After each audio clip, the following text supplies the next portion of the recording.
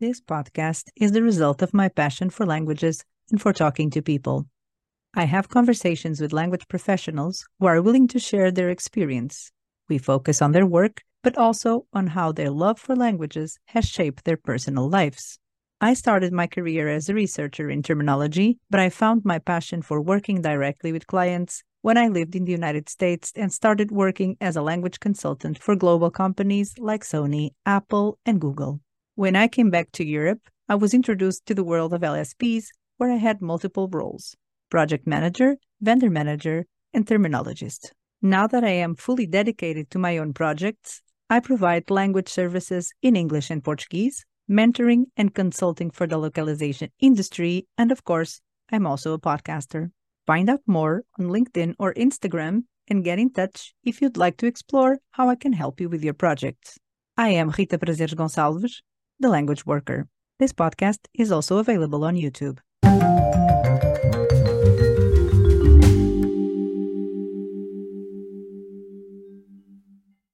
Hi, everybody. This is super special. To begin with, as you can tell, I am looking somewhere and showing up like I'm looking somewhere else.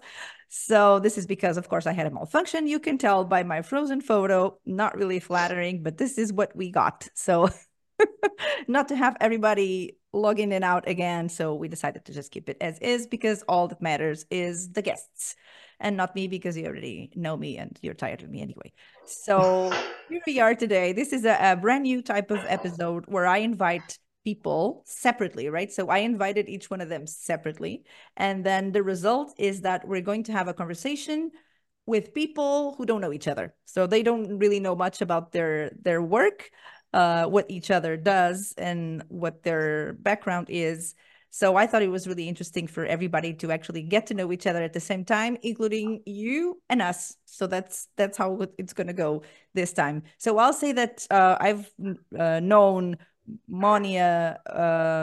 I've known her name for many years in the context of working in my agencies, in my LSPs, and all of that. She was always part of my database, as I say. So she's a pretty well-known Portuguese translator in other areas too. And this is how I know her name. And only recently, I guess a week or two ago, we met in a networking event. So we don't really know each other much more than that. So this is all I know from Mónia, right? So then we have Keith, and I don't know anything about Keith. I don't even know how to pronounce his last name. So you have to help me in a minute. I love that noun pronouncing part of things. And then we have Barbara. If I had to read it in English, I would say Neeb. So she will help us with that. I will start actually with, let's go with Barbara. So Barbara, if you could just present yourself briefly, not with too much information, because then we will have our questions, we will talk, we will discuss, and all of that stuff. Okay, so who's Barbara? Okay.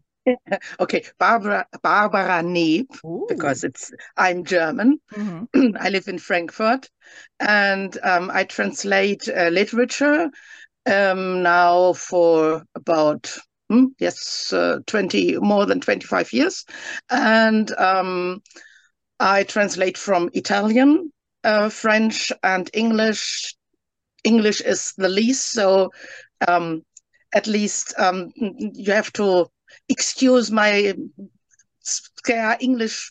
I usually don't talk English. No, you're totally fine.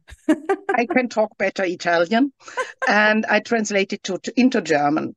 Mm. I translate just normal literature, also children books and cooking books. Wow. And yeah. So I think that's it. Yeah, thank you so much. And I work most of the time. I work with my colleague Katharina Schmidt, and we are working in a duo, a tandem. So we are translating together literature, which is not the norm. As usually you translate alone, but we prefer it. We found each other, and we think it's a very good way to work together, because you are not lonely. You are together. You can check it out, and you can discuss. And we also have always find a way to be one person, to speak as one person in the end, as the final product. You can never tell who did it. I love it. So yeah, that is pretty original, I think. Okay, so we'll hear a little bit more about that in a minute. So, Keith, what's the story? My name is Keith Geaney. I am a British Irish expat living in France for the past 17 odd years. Hmm. My core speciality is legal translation, and I'm an in-house translator at the moment. So I'm a relative newcomer to the literary translation market. I Hmm. have so far translated 2 novels from French into English. Um, so that's my literary experience as a translator so far. Hmm. Very good. And then Mónia. Hello, thanks for having me, Of Rita. course. So I'm Mónia. I'm a translator for more than 15 years now, but as a literary translator, I've only started in 2019. Hmm.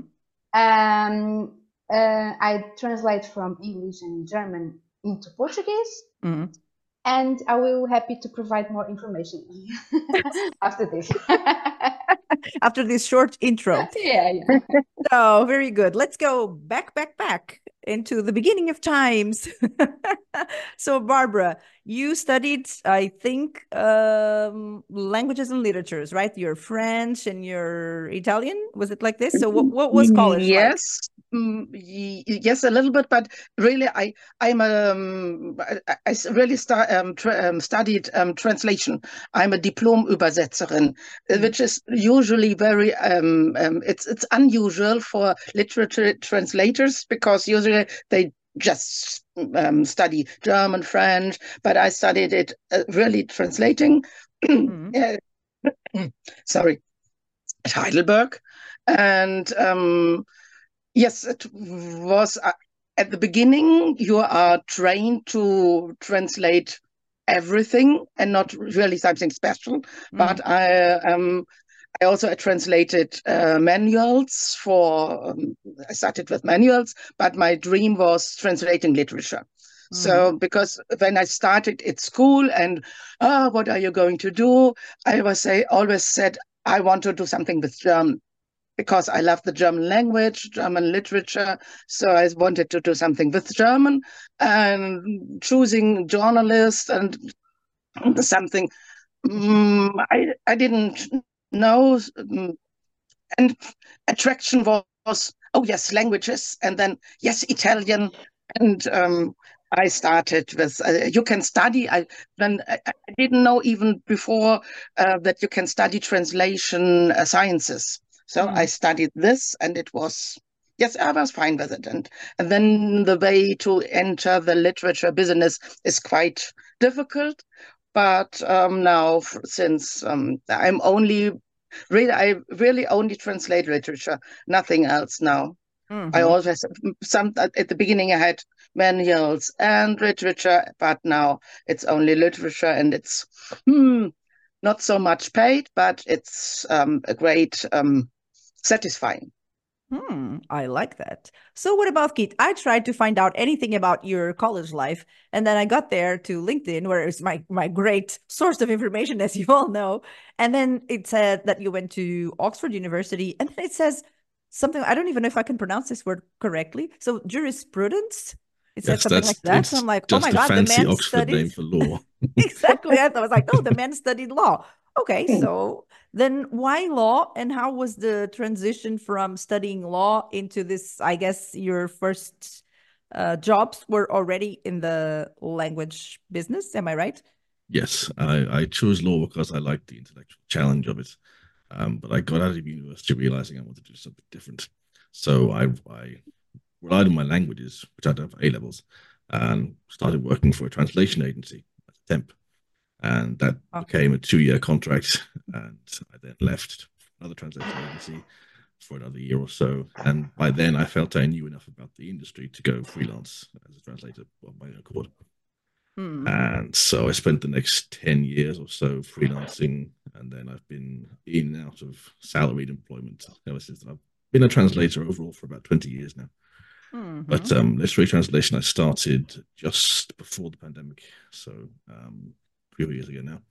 And I Hmm. found, because I just started up again as a freelancer, and I found a platform called BabelCube, which is where authors can place books they want translated, Hmm. and translators can contact them. And It's done on a royalties basis, so there's no fee as such. You get paid depending on how it sells. Oh, I see. I found my first novel translation.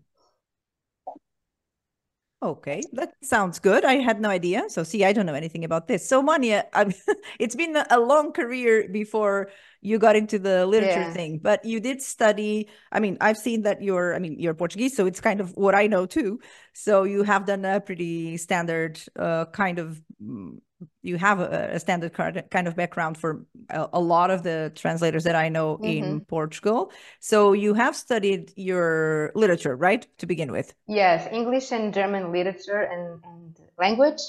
And you know that at that time there was no translation course. Yes, I do know. So there was no translation degree like a BA in Portugal. Yeah. So in the end of the 4 years, we had to choose whether we wanted to be a teacher, to follow a teacher path, or I did then a post-graduation in translation. So that was the standard way of becoming a translator in Portugal back in the day, probably 20 years ago. Yeah, 20 years ago. Oh my God. Let's not talk about those numbers so much, I guess. If they bother you, they don't bother me. And this post-graduation actually gave me the opportunity to take an Erasmus semester abroad in Germany. And I fell in love with Berlin. It was a great city. And then I decided to come back and to work there. So it helped me a lot with my German. I lived there for 4 years after my graduation. And then after these 4 years, when I came back to Portugal, I decided, okay, I want to try the translation out, because there was always in the back of my mind that I wanted to be a translator. And that's how it was. I took an internship, a non-paid internship, actually, because I had saved money. And I thought it would be a nice way to get in the industry, because I didn't know anybody. And so I sent an application to some agencies proposing a non-paid internship only for a month for me, to see if I enjoyed it, if I liked it, and see if I got any talent at all. And it worked out pretty great. And I stayed there. After this month, they offered me like a contract with a salary. And I worked as an in-house translator in 2 different agencies for 7 years. Oh. And then I decided to go freelance. But you still worked in all of your technical, I guess this is your specialization, right? Technical. Yes, it is. Yeah. So when I decided to go freelance, I still had, because there was everything I knew about it. I had this experience in the technical stuff, although it gets pretty boring and repetitive, because it's always, for me at least, because I'm a very creative person. Yeah, right. So I need to have this feeling of fulfillment in the end of the day, that I did something that I enjoyed. And that was not always the case with the technical stuff. So in 2019, I decided that I wanted to try the literary translation out, and I took like a mentoring program with the literary translator, just to see, if I had it in me. And then I took a few writing courses, because I was stuck in the rigidity of the technical text. So I needed to free my writing style. And in 2019, I contacted the first publishing house, and it all started. And then it was like a snowball. I see. Keith, I have to say that I found out that we have one thing in common in our past. What's that? It's the fact that we both worked for Trust Perfect, right? I saw that. I was like, oh my God, I wasn't expecting that. So that's what happened. That's what we have in common in our past. So when were you there? I was there from 1912 to 2012. Right. I've been looking at ancient texts. Good looking. Time travel. Wow. Ugh. So Small world. 2012 and then to 2014. So it was 2 years. Very intense 2 years, as you can. I always say it's 2 years that were the same as 10. So Yeah, I think that bears up with my experience as well. yeah, It's a pretty exactly. So intense place. That's like a how close. century. That was just for Keith and I to have a connection here, right? And one of the things that happened is that I didn't do it on purpose, but all of you guys are German speakers, and I guess very advanced German speakers. I mean, not obviously Barbara being German, but I guess Mónia and Keith are both real German speakers, because being a German speaker is something that we could discuss as Portuguese people is very funny, because people just study a little bit. Some of them feel very confident. They say that they already speak. They don't. Others have studied many, many years. They never feel confident to say that they do speak German. So I guess it's a subject here for us. I'd love to speak German. If I could just wake up and one day would speak a language, that would definitely be number one, and Arabic number two. Everybody knows that. So I say it all the time. So I am a frustrated German non-learner. So that's me. So that's the story. But then Barbara said, I translate normal, right? Normal literature. And I love that normal literature thing. So we will find out. But one of the reasons why I invited you guys before I go any further is because every time I go to university and talk to you, to translation students, the funny thing about it is that there will be a huge percentage of the kids in the room that will say that they want to be literary translators, right? And because it's a thing that is so far-fetched from my experience and my knowledge and all of that, I really wanted to bring 3 people from 3 different countries just to see what your outlook is on the way that these things actually happen in your life, because I see it almost as a mystical type of thing that doesn't follow the same path or the same anything as the other types of translations that we know. But because all of us have worked in that side of things, and I have loads of material and episodes about that. So this time I thought, well, let's do this. Let's go into this more mystical realm of things and see what the story is. So then, Barbara, how did things really happen? How did it start, and how did you really get into it? And then what is this normal literature that you translate? Okay.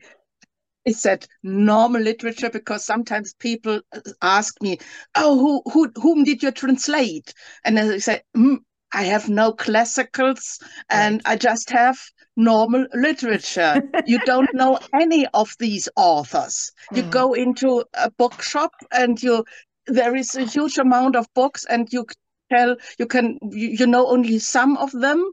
But when I say, okay, I translated Simone, Di Fulvio, not everybody can translate Harry Potter or something like this. Right, so it's just normal literature. What you mean is not necessarily mainstream books that everybody knows of, or those big authors, or classic authors like those, I don't know, James Joyce's and whomever comes to your mind, because I'm a terrible literature person. So I don't know how to talk about that. But so how do your authors come into your life? Do you do it through the publishers? Do you do it directly with the authors? How does that process go? I bet it's not always the same, but more or less a few different paths that you follow in order to get your books. Okay, in Germany, usually you contact an editing house, and you don't, even if you have some authors you would like to be published in Germany, but you can't just start translating and then go to the publishers. Then no, the way is you go first to publishers, and some of them answer, some of them don't. And if you are lucky, so with Mónia, it's just like a snowball system. For me, it was never like a snowball system. I always had, still in my with my age and with my experience, I have to contact always new publishers. I go to the Frankfurt Book Fair, and I make contacts, I make dates, and then we are talking to the editors from the publisher's house. And so when they have something, a good book that would fit for me, they ask me, and then I get the book. Only one book, I have to say it because I'm very proud of it, is this one. This was first. It's a very nobody knows the author, not even in Italy. But this was I read the book and I said, yes, I want to be this book translated. And I contacted a publisher's house, and actually, really, they said, okay, yes, it's a good book, and it was a good book. And so this is the very first time in my whole life of translating that it was your idea. Yes, yeah. So is it called Matanza? Is that what it is? Yeah, Matanza. It's Matanza. It's killing. It's the killing, or that's not what it means at all. Yeah, yes, it's killing. It's the ritual of killing tuna fish in south of Italy. It's this it's really like a slaughtery. Yeah. They slaughtering the fish. Yeah, I know what it is. Yes, I have that image. Yeah. But this book is about a young woman who is born in the 60s, and you follow her life through the changes of the town, the life from the beginning, success, and going down. But it's very, very it's lovely. It's a great book. So the name is just to give you context of some sort of a place, or she is the woman is born as the leader of this in the family, who always leading this ritual, the fisherman, and she is now as a woman. In Italy, it's very strange, but because there were no male wie sagt man, Erben. There were no men. There are no men to follow the path of the family, so she has to take over. So she has to be as a woman, and she started this, and she has a good, it's a success. But then the fish, there's no fish more. In the 19s, the fish was gone in the middle, in the Mediterranean, and then the tourists coming, immigrants. It's the whole story of Sicily. Oh, sounds very intense and interesting. It is. It's a great book, and and it was really, when you see that the author, every word is written with intention. And you have to think about every word and put the sentences, and even if you don't understand, then you have to think about it and put it in the German, and then it has to sound, and then they have to this voice, and this is fun. Oh yeah, she's very passionate about this book. We can tell, right? What about Keith? So you go into this Babel Cube, yeah, right? Yes. So do you get work from other places, or are you getting started and this place seemed like the right place to start? Well, the second book I translated, I acquired word of mouth via LinkedIn, actually, because I mentioned the fact that I've been translating this first book. And so people started tagging me in posts about book translations. So I got in touch with the author of the second one. Cool. Talked about expectations, deadlines, budget, and that sort of thing. And we stayed in both times for both books. The author and I stayed in regular contact. So while you were translating, you had access to the author? Yes, which was very important, because I could ask them, which direction it is heading, what exactly are this character's motivations for doing this and that, and what does this specific scene look like in your mind, and all that kind of thing. So you like this fiction books, right? They've both been science fiction books so far. Oh, yes. Science but that's fiction. More of a coincidence than anything else, I suppose. So do you see yourself going into that path, like specializing in, because I had never considered this science fiction thing, but are you considering specializing, or do you think that this was just a coincidence and you're open to any other genres? I'm open to most. You have to correct me if I say ridiculous things, right? Because I'm not used to talking about this. That's all. No, I mean, I think my one rule is, if I'd enjoy reading it, then I'd be happy to translate it. Because you're a writer too, so I saw that on LinkedIn. Of course, my KGB friends. Yes. So I think that. So as a writer, do you also write that type of material, or what kind of writer are you compared to the kind of translator that you are in terms of your literary translation path? Wow. Well, that's a good question. So my one published book so far has been a collection of short stories, which I wrote. I wrote as a competition to begin with. I launched on LinkedIn, and I had 10 genres.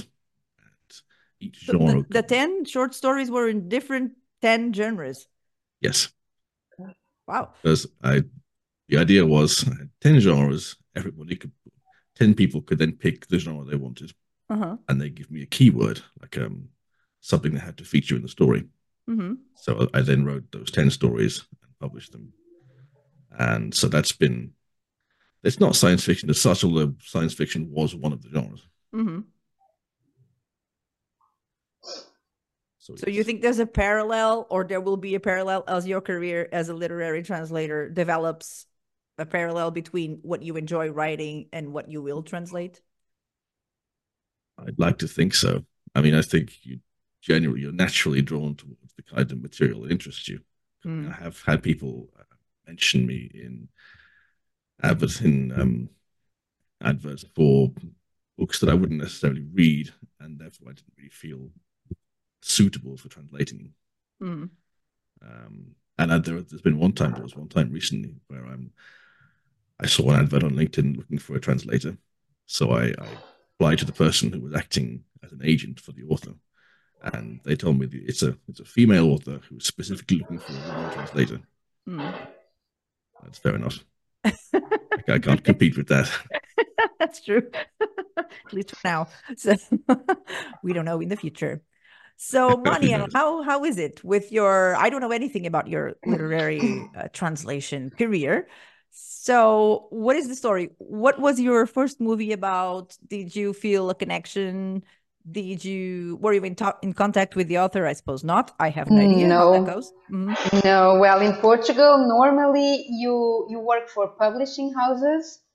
And if you have any question to the author, if it's really necessary, if you don't really get it at all, or if there's a mistake, you find a mistake in the original, it can happen. Then you have to go through the publishing house, and they will contact the author. Okay, but they don't really like doing that, just in the worst case scenario.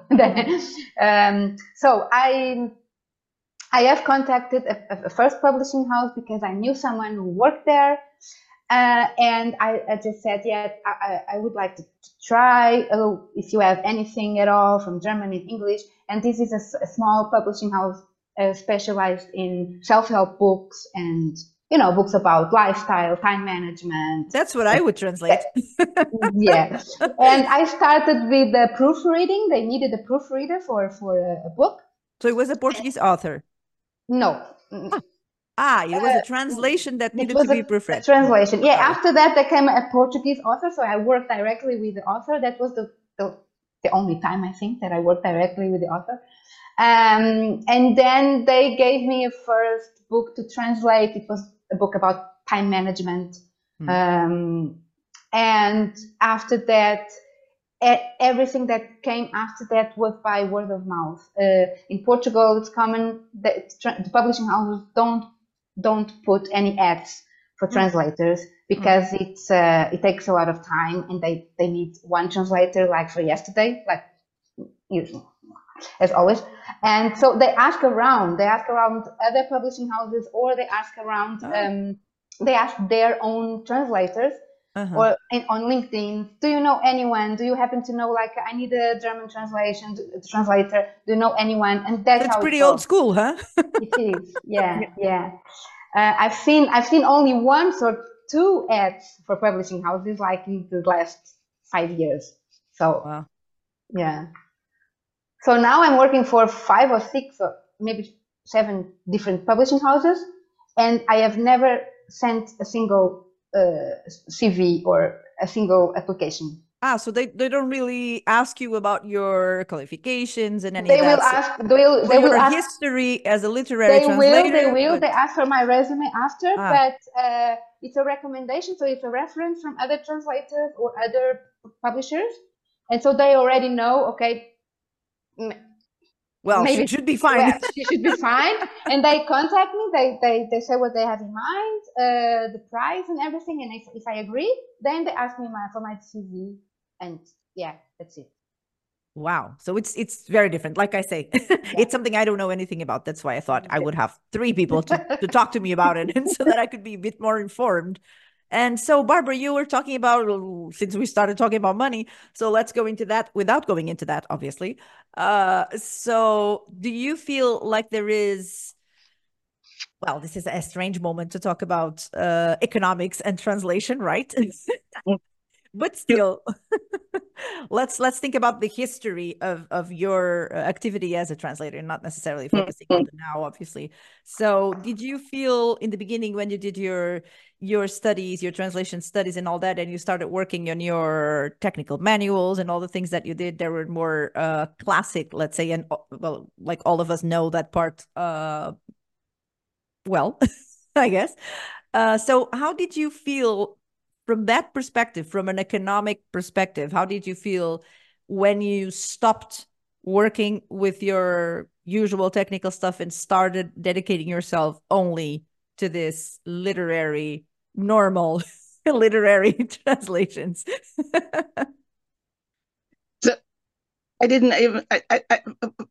What is the question? I didn't. The question is in terms of the economics, so in terms of prices, things like that. How did you feel? Was there a gap? Was it very different? Did you feel like you made more money if you had continued on the technical path? Just in abstract, obviously. Yes. No, we are very in Germany. We are very open about prices because we say 20 years, 20 euro, 1 page, and it didn't, and it's 20,000 euros income. It's just when you are only literature translator, you only have this. So because you only get 20 euro for 1 page. So and it's since 20 years, it didn't increase. It really decreased the income. So yes, when I stopped my normal translating manuals, it was half of my income was gone because really I was a victim of globalization because I didn't. I worked with a company and in Italy, and I never have to translate more in Italian because the company was in Switzerland, and she said, "Okay, can translate Turkish or something like this?" Because the manuals are only the machines are. Okay, I switch. Stop this. It's too yes, don't worry. Too complicated. Restart. Just say this: if you work as a normal translator, you get the double of the income of a literature translator. Just put in this terms, and we only want to make ourselves visible. I, as a literature translator, I also make. I have a. I work with the Weltlesebühne, which is what is a company? A Verein. How do you say this? Association. Association, yes. Of other literature. I always thought it would be handy to have other people who speak German. And it was. And we want to make literature translation visible. That's also a reason because I'm here, because we want ourselves to get visible. And we say, okay, we don't get this money. Maybe sometimes we get more money. So it's, but we still love our job because as you said, Mónia, it's creative. It's great, and we love this. But it would be nice to have more money. But may I ask, Barbara, the 20 euro per page, is it how many words or how many characters? It's 1,800 characters. Character, 1,800. Okay, it's the same as in Portugal. Okay. Yes, but usually it's less because we have page, and in the page for the sometimes it's there are less characters, so it's also 1,600 in the usual. And we have only you get only Mónia 20. is calculating things. Yes. Yeah, because she when she said 20 euros per page, I was like, what? It's amazing. In Portugal it's half, and that's for the biggest publishing houses. That the small publishing houses, they pay 8, 7. Yeah. Still, of course, less.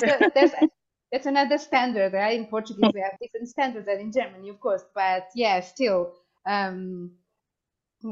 Yes, but you can't really live on 20 because when you translate a book, at least it gets 10 pages a day, and this is very good.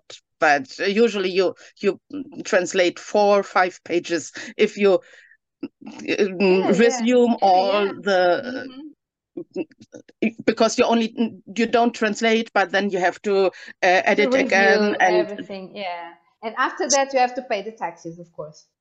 Yes. Yes. We pay taxes. Yes, I know that. I imagined. So Keith, what's your situation? So you're getting started with your literary translator. This is even hard to say. Literary translator career. It's a mouthful, right? So how do you do it? Do you still do your legal translations and all of that? Do you think you're going to be dedicating yourself, for example, to legal books in the future, or which is not really literary translation, obviously, but maybe in that format you don't have experience, or you do. I have a friend who only translates that type of material, but she's Spanish. But yeah, that's what she does. She translates she has a PhD in law and all of those regular things in law that people have, and she's a real person, right? A real law person, and she does that. So I know that exists, right? That you have specific publishing houses as such that actually only publish law-related books, if this is correctly said. So what do you think it's coming for you in terms of the next few steps? Well, I mean, my legal training is 20 years old now. So it's a little bit out of date. So I'm not a proper legal person, as you put it. So I wouldn't translate modern law books. But I'm basically looking to see what comes up. I mean, it's a very much a parallel stream for me because I do have a full-time job as a translator. You have a full-time job? Oh, I do, yes. But if a project comes up that looks interesting to me and I have the time, I would maybe take it on. But yes, it will be definitely focusing on fiction rather than textbooks or anything like that. So you feel like it's also a creative outlet for you, or so it's more than work? It's other thing that, I mean, if you're a writer, you probably have that in you, different than someone like me. It's an enjoyable form of work. I mean, it is like any other project in that you have a deadline, you have a budget, you have deliverables, but it's more creative, as you say. So you're not, because you have your fixed income, are you not as worried about the type of income that you might have from this other stream? Or is that something you think about a lot? Or is that something you discuss with your friends? Or how's that subject in your life? Well, I mean, the 2 books I've translated so far have been totally different experiences from the other, because the first one was royalties only. So the book didn't sell massively well. So I basically haven't earned anything from that. Whereas the second one, the author had an actual budget dedicated to translation. So he set the prices up in front. I got a down payment so I could start working. And overall, I made about the same as I would have made doing regular translation projects. So that worked out pretty well. But it all depends on the situation. Okay, this royalty thing only, it's very interesting to me, because I'm interested in royalties from a music perspective because it's what I know best, but I had never thought about it from that perspective of the translation itself. So do you have this experience, Mónia, from working with royalties, or not so much?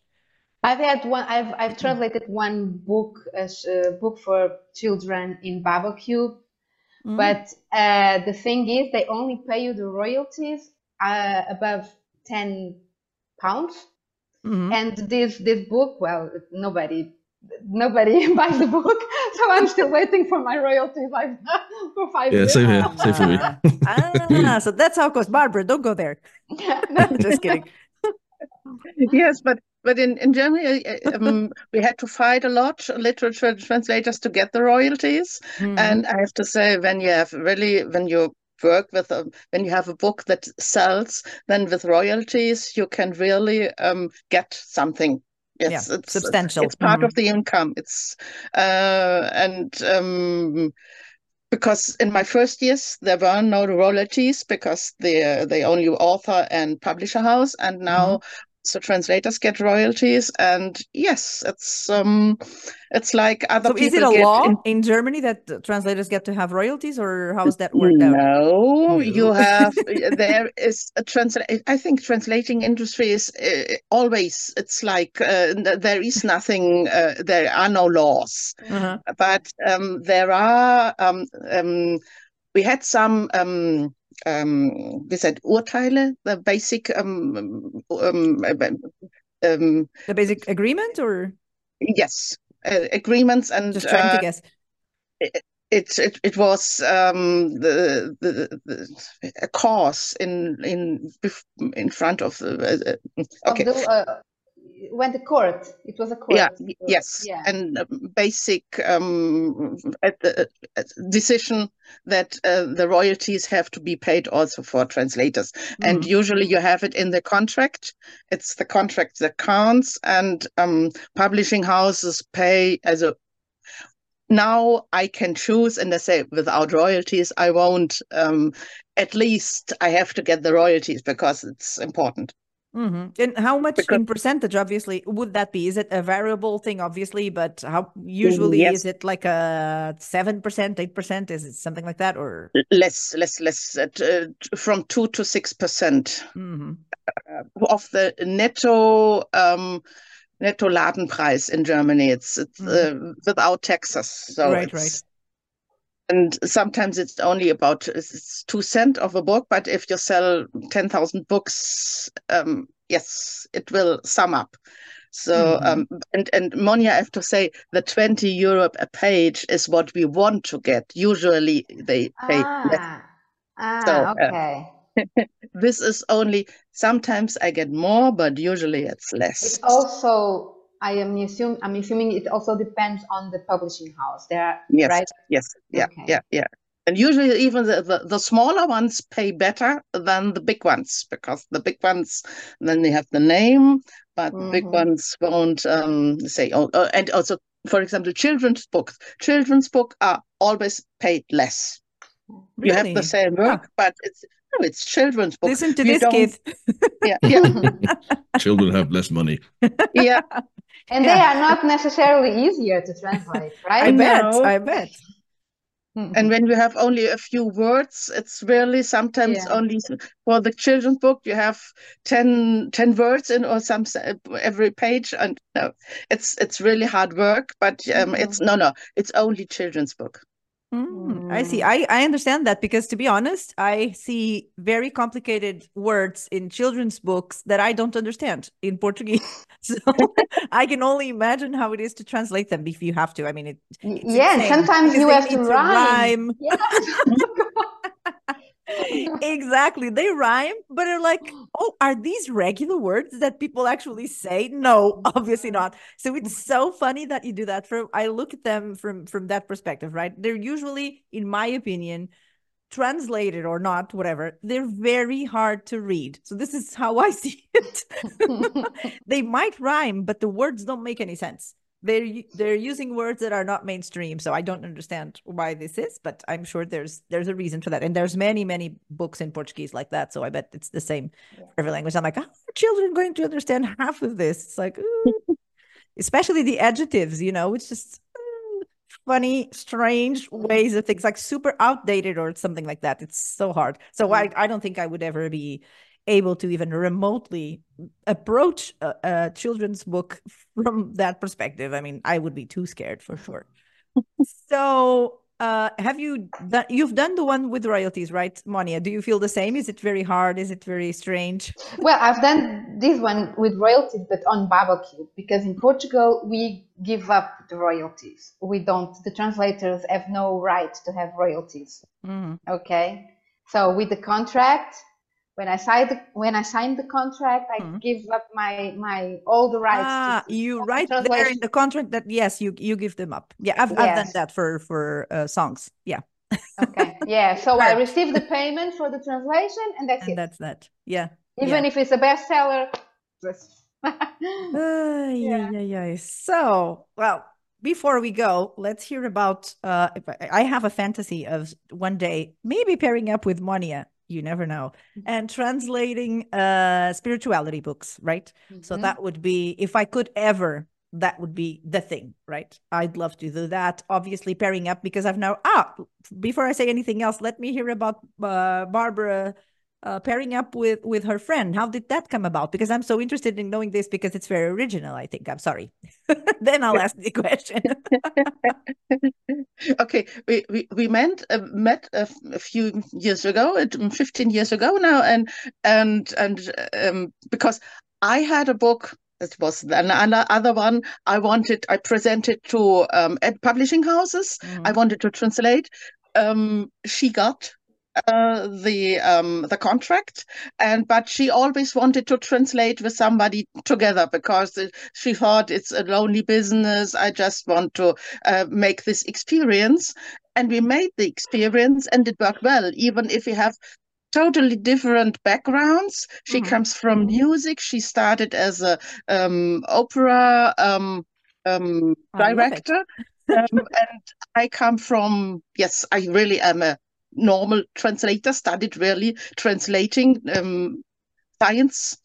And we have also different approaches. I'm more visual, and she is more musical. She has more the sound in the ear. I have more the logical.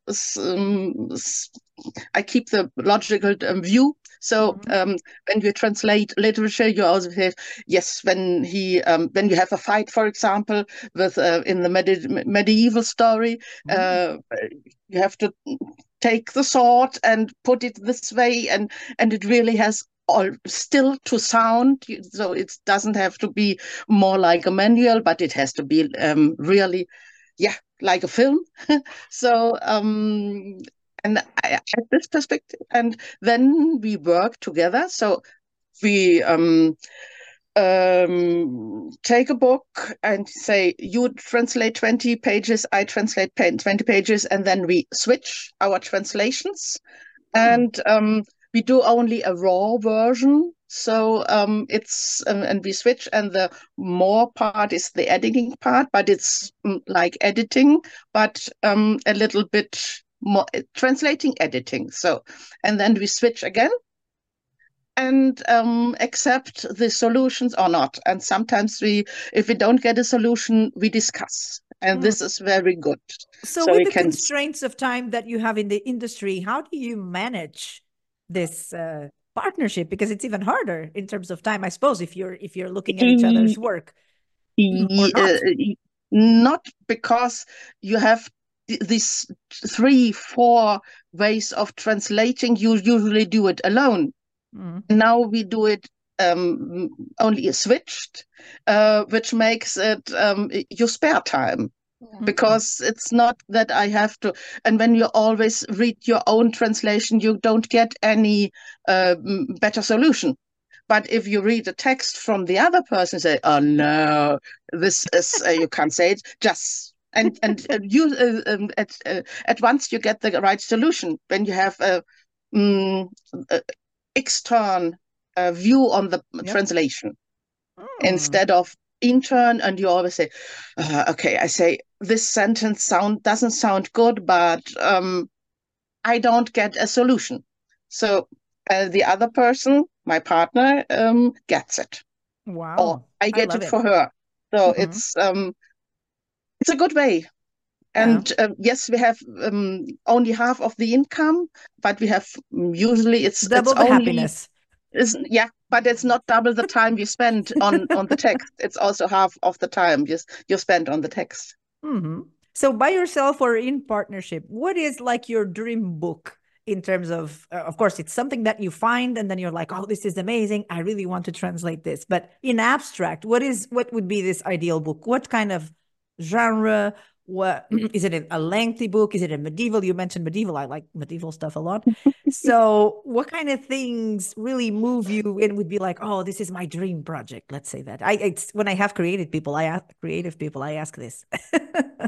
Okay, yeah, yes. I really have no a dream on genres because I'm open for every genre, I say, because I have crime stories, I translated medieval stories and fantasy.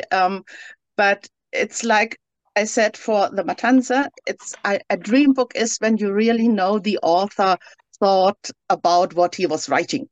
And this is very important for me. So and you can make it sound in German.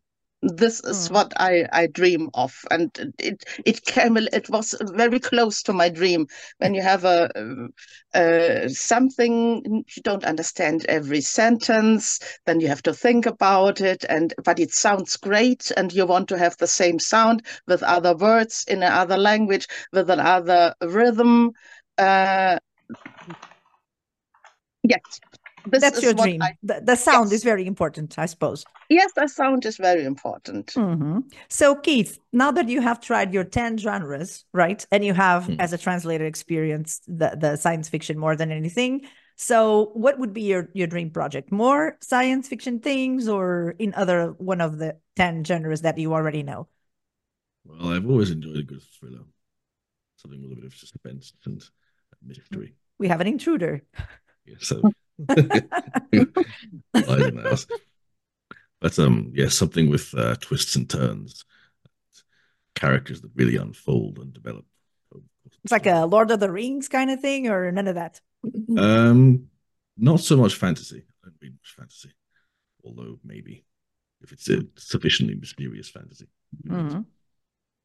So you prefer the twists and turns of reality than the ones in fantasy? Yes, I like a good spy thriller.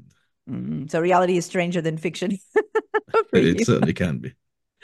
Yeah. So tell me about it, Mónia. What is your dream book translation project? Well, I would love to translate into Portuguese some books from Judith Hermann or Julie Thier. They are contemporary German writers. And I think by Julie Thier, there is already a book translated into Portuguese, but she's not very well known, so I don't know if they are going to keep have more. Yeah. But in terms of genres, I'm still figuring out what I like to translate. For example, now I'm doing a thriller, and I'm really enjoying it because I also like reading thrillers. So it's like, to translate what you enjoy reading, it's another fun. But for me, it can be a self-help book, but it has to be well written. It has to be challenging enough for me to enjoy translating it. Yeah. I buy a lot of those books, usually not in Portuguese. It's true. I'd rather, because my favorite authors are actually American and Canadian, so or German, but they actually write originally in English. So, and I guess it's kind of a standard in the spirituality realm. At least that's what I know. And so I understand what you mean by being well written and all of that, because sometimes, because people are not writers, right? Yes. They end up creating pieces of work that are a little bit more limited in terms of vocabulary. And I've done some books, that it seems like they only use 50 verbs exactly throughout the whole book, and then they are repeating the same idea over and over, and so boring to Yeah, translate. yes, and I'm very afraid of buying books in Portuguese, to be honest, because I bought one or two because that's where I found when I first looked for them, because I like finding those books in a more unconventional way. So it's sometimes they just come to me for even from dreams, believe it or not. But anyway, so I like getting them immediately, right? So I'll get whatever version they have. And I've had pretty bad things, especially from French, I have to say. Which is a bit strange because it's like a huge tradition of translating from French into Portuguese. There's lots of people who do it in Portugal. So, I mean, you wouldn't expect that. But I think that people probably think that those books are not deep enough or that the content is not complicated enough, and therefore either you don't make an effort or the people who are assigned the jobs are not Or don't maybe really understand what the author really meant. yeah, maybe because the target audience it's also, I don't know, it doesn't have good reading habits, so you cannot complicate it. But translating from French is quite complicated because sometimes French people are very concentrated on France, and to transport it in another language is really sometimes is not so easy because they are very focused on French history and French way of thinking, and maybe it's the problem also the wrong authors for the Portuguese audience. So it's French is I always sometimes I get books to be can be should this book be translated or not? The publishing houses want to have opinion of myself, and then I say no, this book it's a good book in France, but in Germany it won't work. So I see. That's a great insight, I think. Right? We have a lot of books in Portugal in that subject that are actually translated into Brazilian Portuguese. That's what you can find most of the time. So that would be a whole other discussion. Yeah. So So thank you guys so much for this. This was amazing. This is my first attempt of understanding this part of the language business better, because it's something that I don't know anything about, obviously. But now I guess I have 3 friends who can help me figure out things in case I have questions. It was really nice to meet you. Thank you so much, Keith. Geaney, right? Geaney, right? Yes, perfect. And then Barbara Neeb. Yes. And then Mónia, You can Filipe. join us. What? Sorry, Barbara? You can join my YouTube channel. If I have a Weltlesebühne has a YouTube channel on ourselves. So if you want to know more about literature translation, there are also some films on in English. So you have just a channel on YouTube with videos YouTube. in English. In English, yeah, so you have to most give of me the them are link. Germans, but to make literature translating more visible. We show other translators. Yeah, and of course. we talk about our translations. So we'll get all of your links and whatever you want to put within the text of the podcast episode presentation. So yeah, just feel free to send me anything that you have about yourselves and anything that you believe it would be of interest to everybody. So thank you so much, you guys. Sorry about my technical issues. Because well, it happens every now and then, but yeah. Well, at least I can see you can see me. I guess this is all I can ask for. So thank you so much, you guys, and I cannot wait to see what people have to say about this episode, because I am very excited about it, because it's so, I think, original compared to my other episodes, not compared to the world, but so I really appreciate it that you took the time and that you accepted this idea of talking to other people who don't even know. So thank you so much, and I really appreciate it, and I will follow you around on LinkedIn. Don't worry. Okay. Thank you so much. Thank you. Bye-bye. Thanks, Thank you. Guys. Thank you.